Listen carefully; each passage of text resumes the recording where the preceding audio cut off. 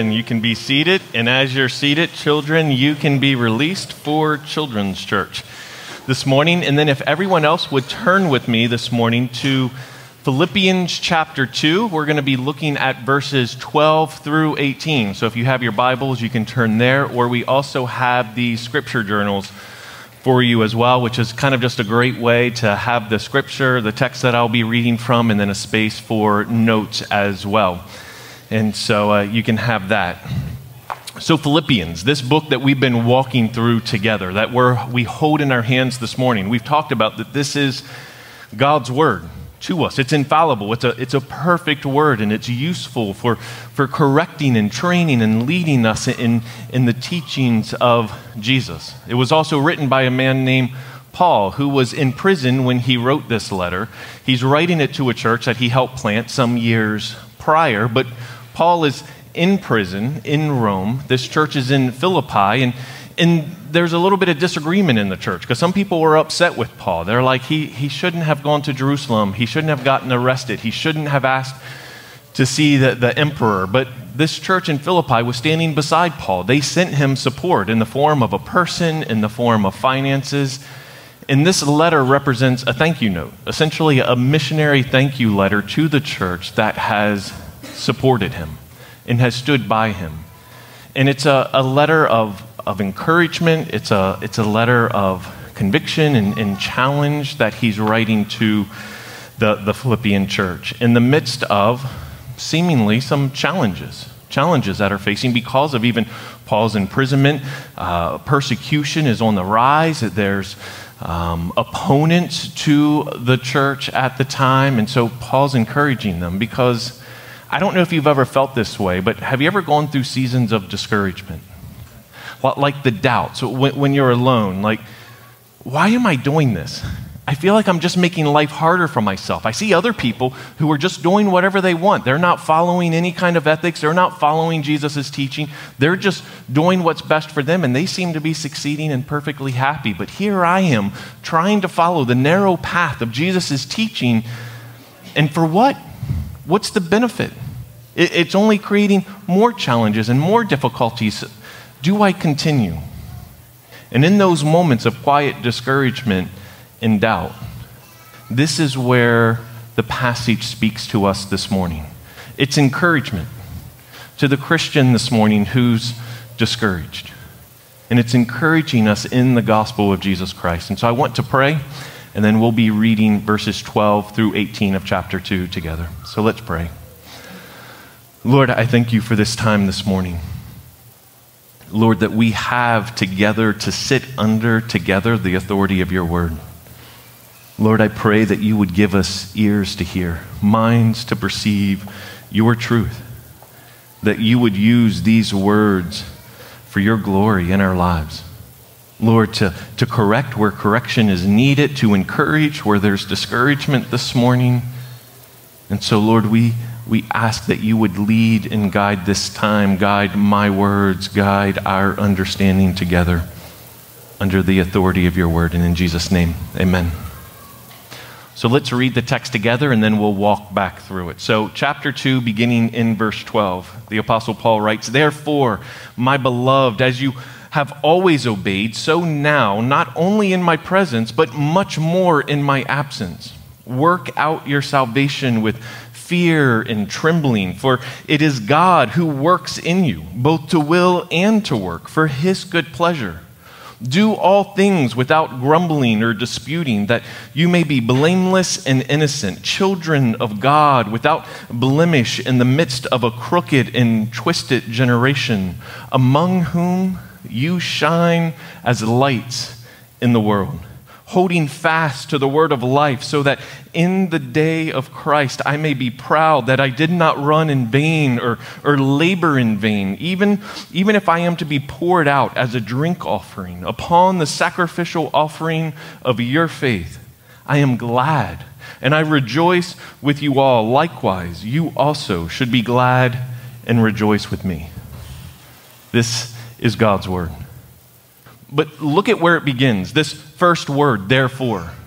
It's always that context that when you see this word, it means that we're laying something on a foundation that's already been said. This foundation is what we talked about last week. When you look in the first 11 verses of chapter 2, and we see it says, have the same mind, have the same attitude as that of Christ Jesus, who wasn't trying to become God because he is God. He knew who he was, and it was like, I want you to have this same attitude. Understand who you are, not just ignoring yourself, but giving of yourself in who you really are. It says Jesus had the attitude of a servant. Though he created everything, he came to serve, not to be served. And so in the same way, we're to share that attitude, not to hold on to our rights and privileges together, but to lay them down in service of others. It says Jesus, in his attitude, took on the likeness of mankind.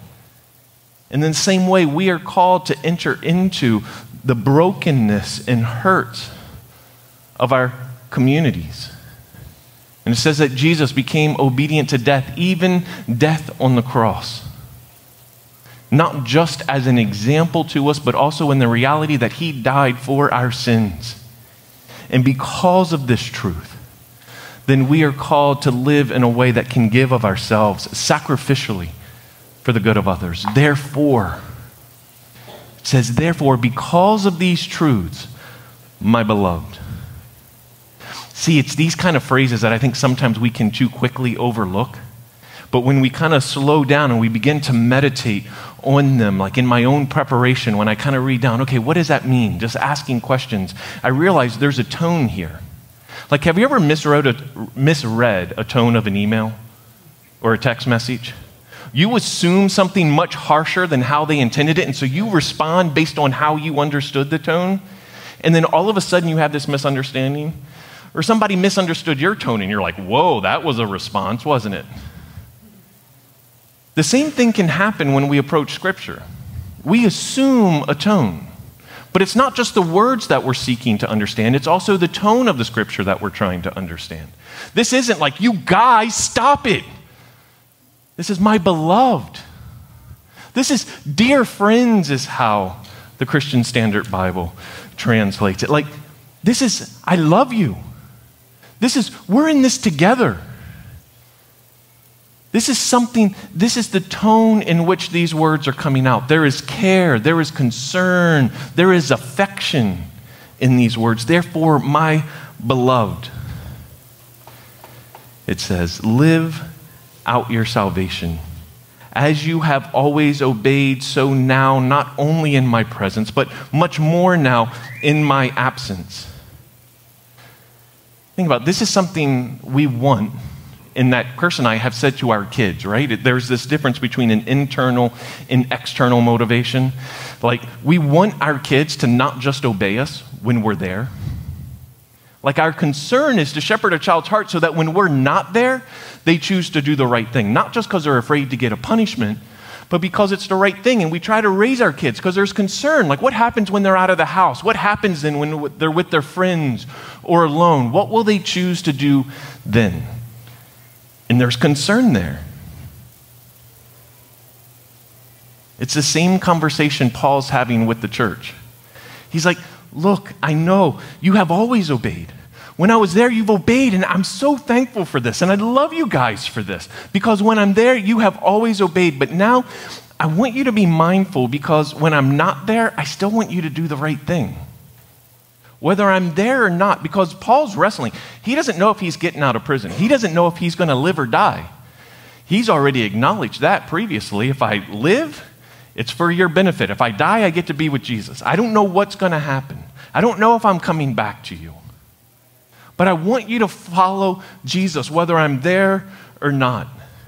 I want you to walk along the path of Jesus' teaching, whether I'm looking over your shoulder and I'm in your presence or if I'm not. Like, have you ever noticed that people act differently, maybe, when they hear that you're a Christian? Like, I was recently talking with someone, and the conversation has a lot of colorful language in it. They don't know who I am, and I've just met them on the street. And the stories have a lot of profanities in them. And then it comes to the question, so what do you do? And I'm like, I'm a pastor. And you just see this shock. Like, and I said what I just said, and now they're like backtracking. Oh, yes, I go to church sometimes. And like, let me ask you this. if I could hang out with you all week, like if I was there when you're disciplining your kids, when you're upset with your spouse, if I was listening into those conversations, the jokes you tell coworkers at work, if I was there looking over your shoulder as you're flipping through your phone, if I was there sitting on the couch as you're watching your favorite show, would that be embarrassing? Like, you know that feeling like when your parents come in? I've seen it with my own kids, and it's all of a sudden you notice like every cuss word or every like naughty innuendo, and you're like, no, really, it's not normally like this. You just happen to come in at a bad time.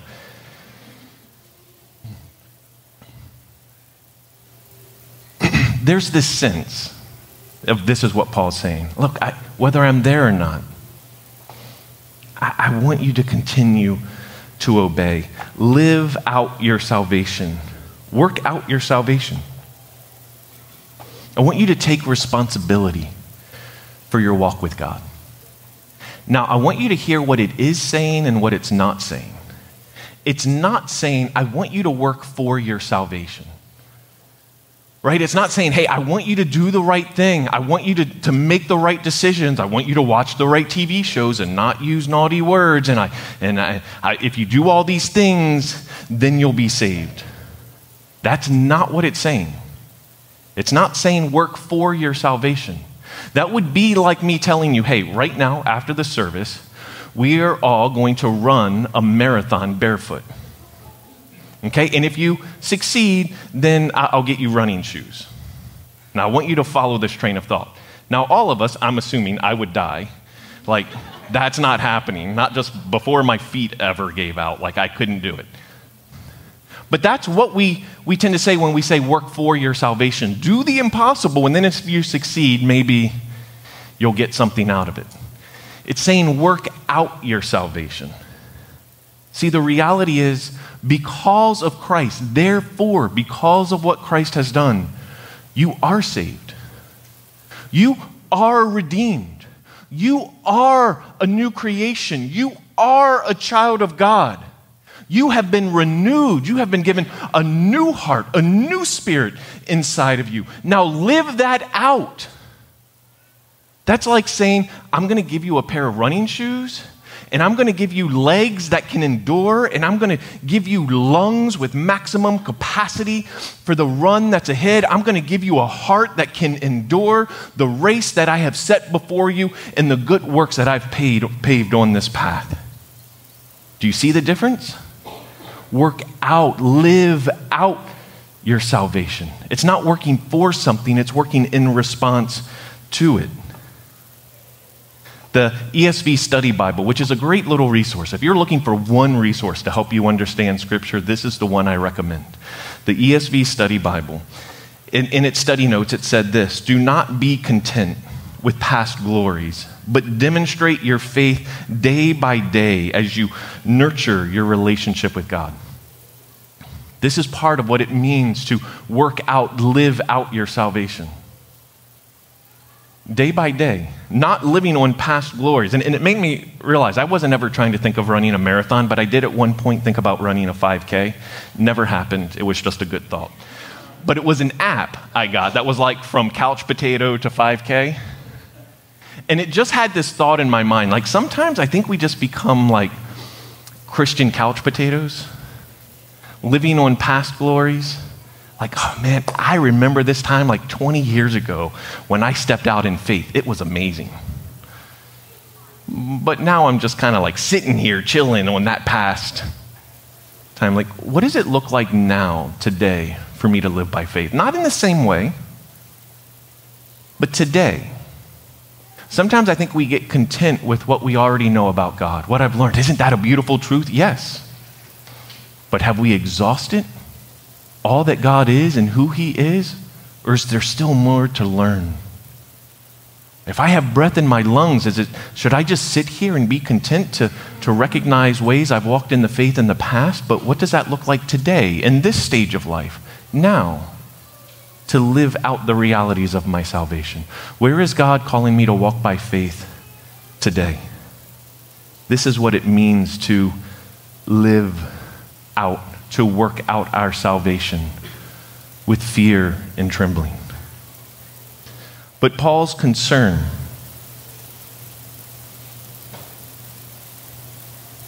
sorry, I need to backtrack a second. If you look at what it says here, for it is God who wills and works in you. This is what I want us to see. It's not just us who works it out. This is the reality of what we see. See, work out your salvation with fear and trembling, for it is God who works in you, both to will and to work for his good pleasure. Do you see it? Like, this is where it's like to double down. To work out our salvation is not just working for something to obtain something, but it's like because of who Christ is, because of what he's done, his humility, the attitude of Jesus Christ, who created everything, who is God, becoming a servant, laying down his life to the point of death, even death on the cross. He has saved you. And then he is at work in you. So work out your salvation. And oh, by the way, it's God who works in you, both to will, to want to, and the ability. Like, here's the amazing thing. Like, if you're sitting here and you're like, I want to walk by faith. I haven't done it perfectly. Maybe I've gotten a little bit too comfortable with my high school days and who I was in the past in walking by faith. And that's not so much the testimony today. But even if you're sitting here and you're like, I want to, that is the fruit of the Spirit of God at work in you.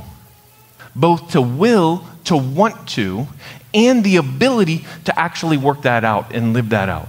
It's not by our own strength, but by his. But here's the thing. Paul isn't just concerned with us doing the right thing. He's like, hey guys, I love you all. Just make sure you keep doing the right thing, whether I'm there or not. There's more to it. He's getting to the heart of these people that he cares for deeply. That not just what they do, but also their attitude. Their attitude toward obedience, it matters. Look at what it says then in verse 14. Do all things without grumbling or disputing.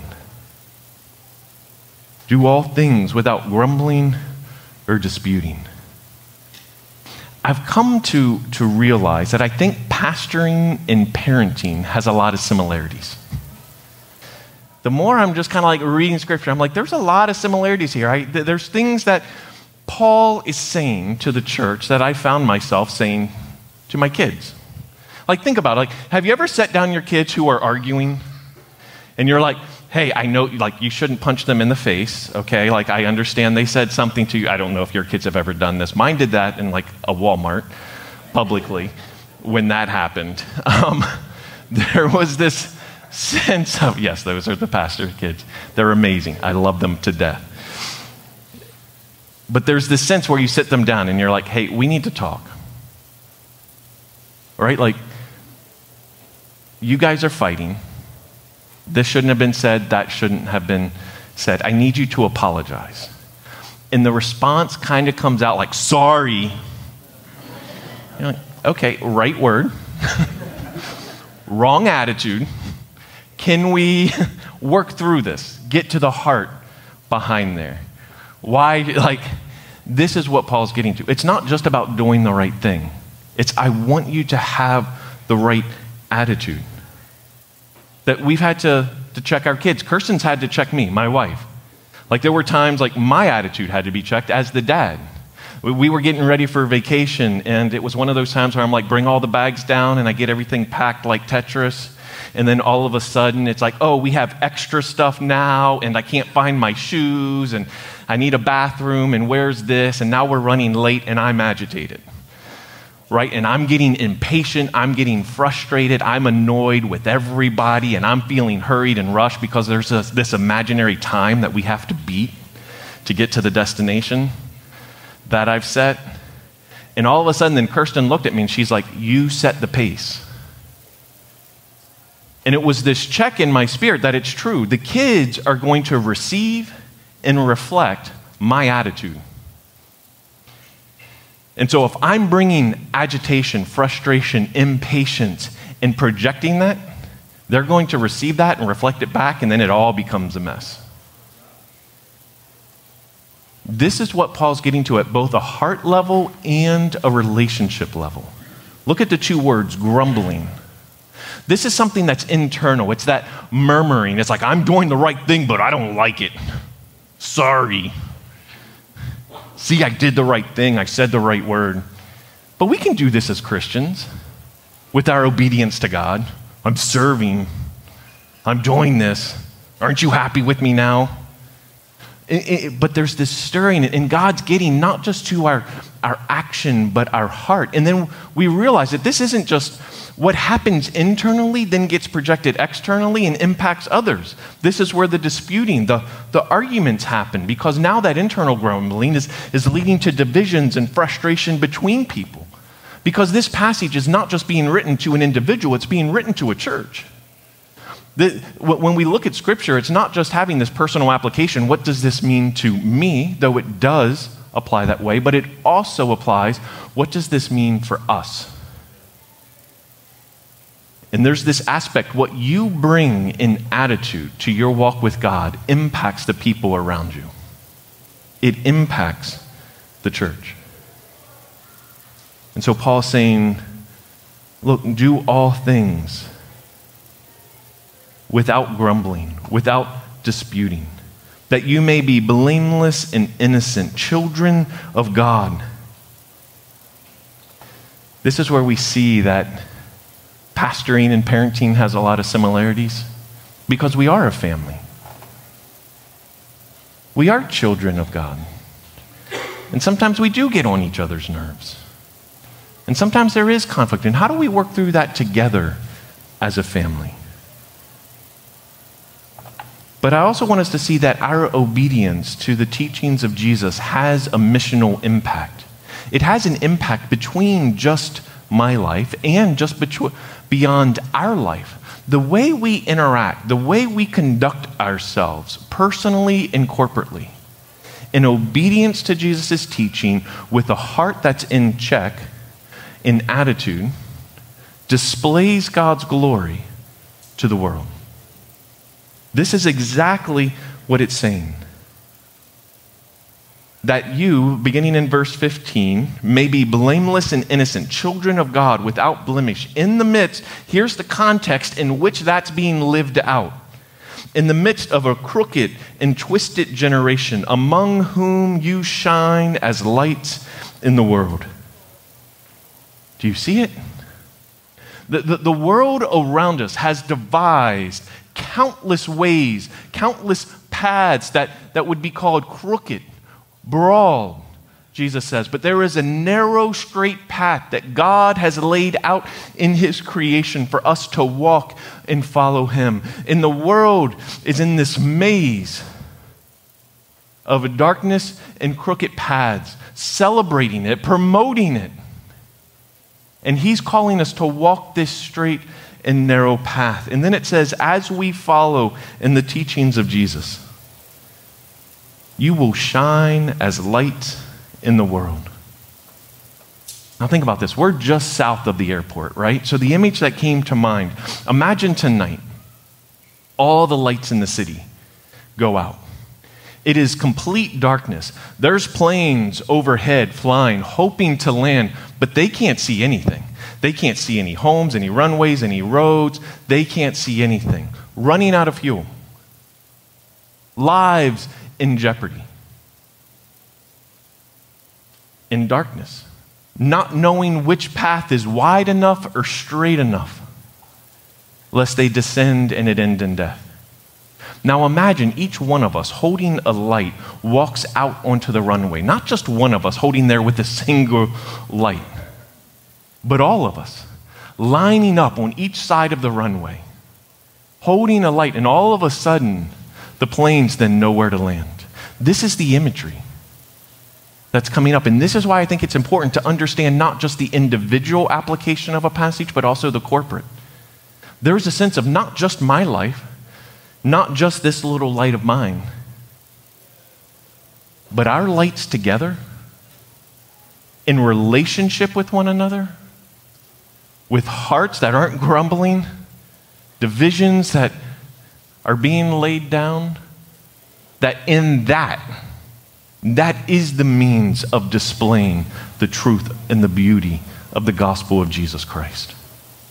That's what Paul is getting to here. It's a beautiful, beautiful picture. But how do we do that? What is that light that we're carrying? What is it that we're holding on to illuminate and display the beauty of the gospel? The beginning of verse 16 makes it clear. Holding fast to the word of life, so that in the day of Christ I may be proud that I did not run in vain or labor in vain. Holding fast to Christ. This is what displays the glory of God. Not holding on to our reputation, not holding on to our own preferred way of doing things. When we hold fast to the teaching of God's word, when we seek to live not for my own comfort and my own desires, but we seek to live according to the teachings of Jesus for his glory, it changes. That's what we're holding up. That's what is being displayed through our life as we hold to the word of life. And I want you to hear Paul's heart here, because there's kind of this turn, and it's like, I think we feel this, if we're honest, but I want you to hear his human heart here. Look, because he's challenging the church. I want you to walk in the ways of Jesus, whether I'm there or not. I don't want you to do this with grumbling or complaining or fighting with each other. Like, check your heart in this, because as you do this, as you follow Jesus together, you're going to display his glory to the world that is following crooked paths and they're in darkness. And then we kind of hear him say, and I want you to do this because I don't want my life to be wasted.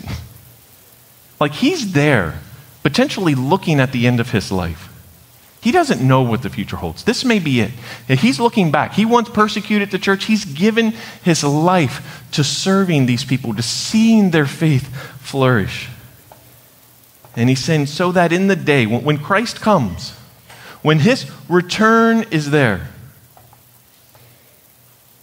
that I want to be proud that I didn't waste my time, that I didn't run in vain.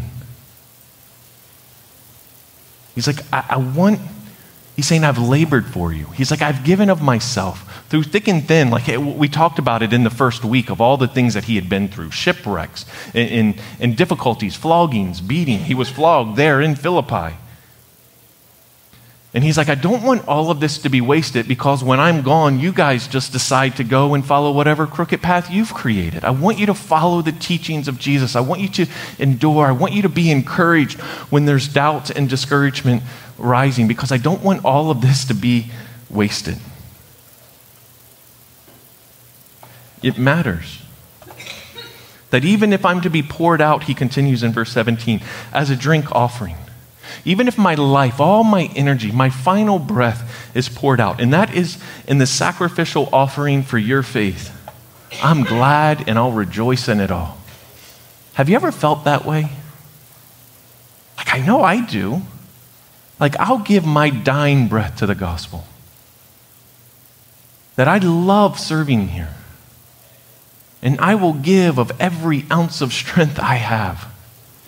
And I long that it matters, that it produces in you the flourishing of the gospel beyond me, that you will engage in people that I'll never meet. You have a story and a testimony that speak to people that I can't. There is a beauty, and I want that to matter. I want everything I've given my life to count for something bigger than myself. And I want it, when we stand in eternity, when Christ returns or we go to be with him, we'll reflect on this time we had together. Well, like, remember what God did?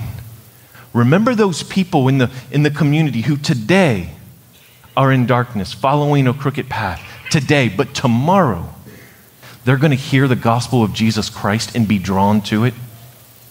The people that we're going to see baptized, and we gave our lives to this. and it mattered, there will be rejoicing. There is joy at the end. That's what I want us to see. And it's not just for Paul. He's not like, hey, I'm going to be happy and you're going to be miserable. Sorry. He's like, likewise, you also should be glad and rejoice with me. Like there is rejoicing that comes as we follow Jesus. There will be discouragement. There'll be doubts along the way, but be encouraged. Encourage one another. Guard your heart from just doing the right thing, but with a bad attitude, because soon that can lead to disobedience. Whether I'm there looking over your shoulder or not, follow Jesus. Do you hear Paul's heart? The tone? There's 4 truths kind of in closing that I just want to highlight, that I want you to take with you. The first is this: God is working in you. Think of this. This is how it began. We're called to work out our salvation. Why? Because it's God who works in you. He wills and works in you for his pleasure. God is at work in you. Don't be a spiritual couch potato, just sitting, living on the past ways that you followed Jesus, but now you're just sitting back watching everybody else. Ask yourself today, in this stage of life, in this moment, with these gifts, with the time you have, how is God calling you to live out the reality of your salvation? Not to work for it, but to work from it. Guard your heart and attitude. This is the second point. Where do you presently have a bad attitude when it comes to obedience? Like, I'm doing the right thing. I don't like it, but I'm doing it. I think we can all get into that at stages, and we need the Holy Spirit to bring conviction at times of where we're just satisfied with doing the right things with the wrong motives. And I think this is an opportunity for the Holy Spirit to shepherd our hearts, for there to be a reality that the world is watching. The way that the thought that comes to mind is sometimes we limit mission to just going out and sharing our faith. And there is a need and a call to proclaim the gospel of Jesus Christ. That is a necessary aspect of the Christian life. But there's also a way in which God proclaims the gospel through our life. That as we follow and we hold the teachings of Jesus above our own preferences, desires, for his glory rather than our own, that decision also makes a statement to a world that's in darkness. When we do that with an attitude of humility and joy rather than grumbling and arguing, that also illuminates and shines like a light in the world. It matters. Your walk with God and you taking responsibility for that matters. And joy awaits. Think of that. Joy awaits. Joy is the result. It says he does it for, God wills and works in us for his pleasure, for his glory. He will be glorified in it, and we rejoice. We get joy. This is the beauty of what Paul is reminding us of this morning. And so it's this call, let us hold on to Jesus. That's the action. Hold on to Jesus because he has taken hold of us. And as he works in us, he will use our lives to illuminate his glory as he gives us deep joy. Let's pray.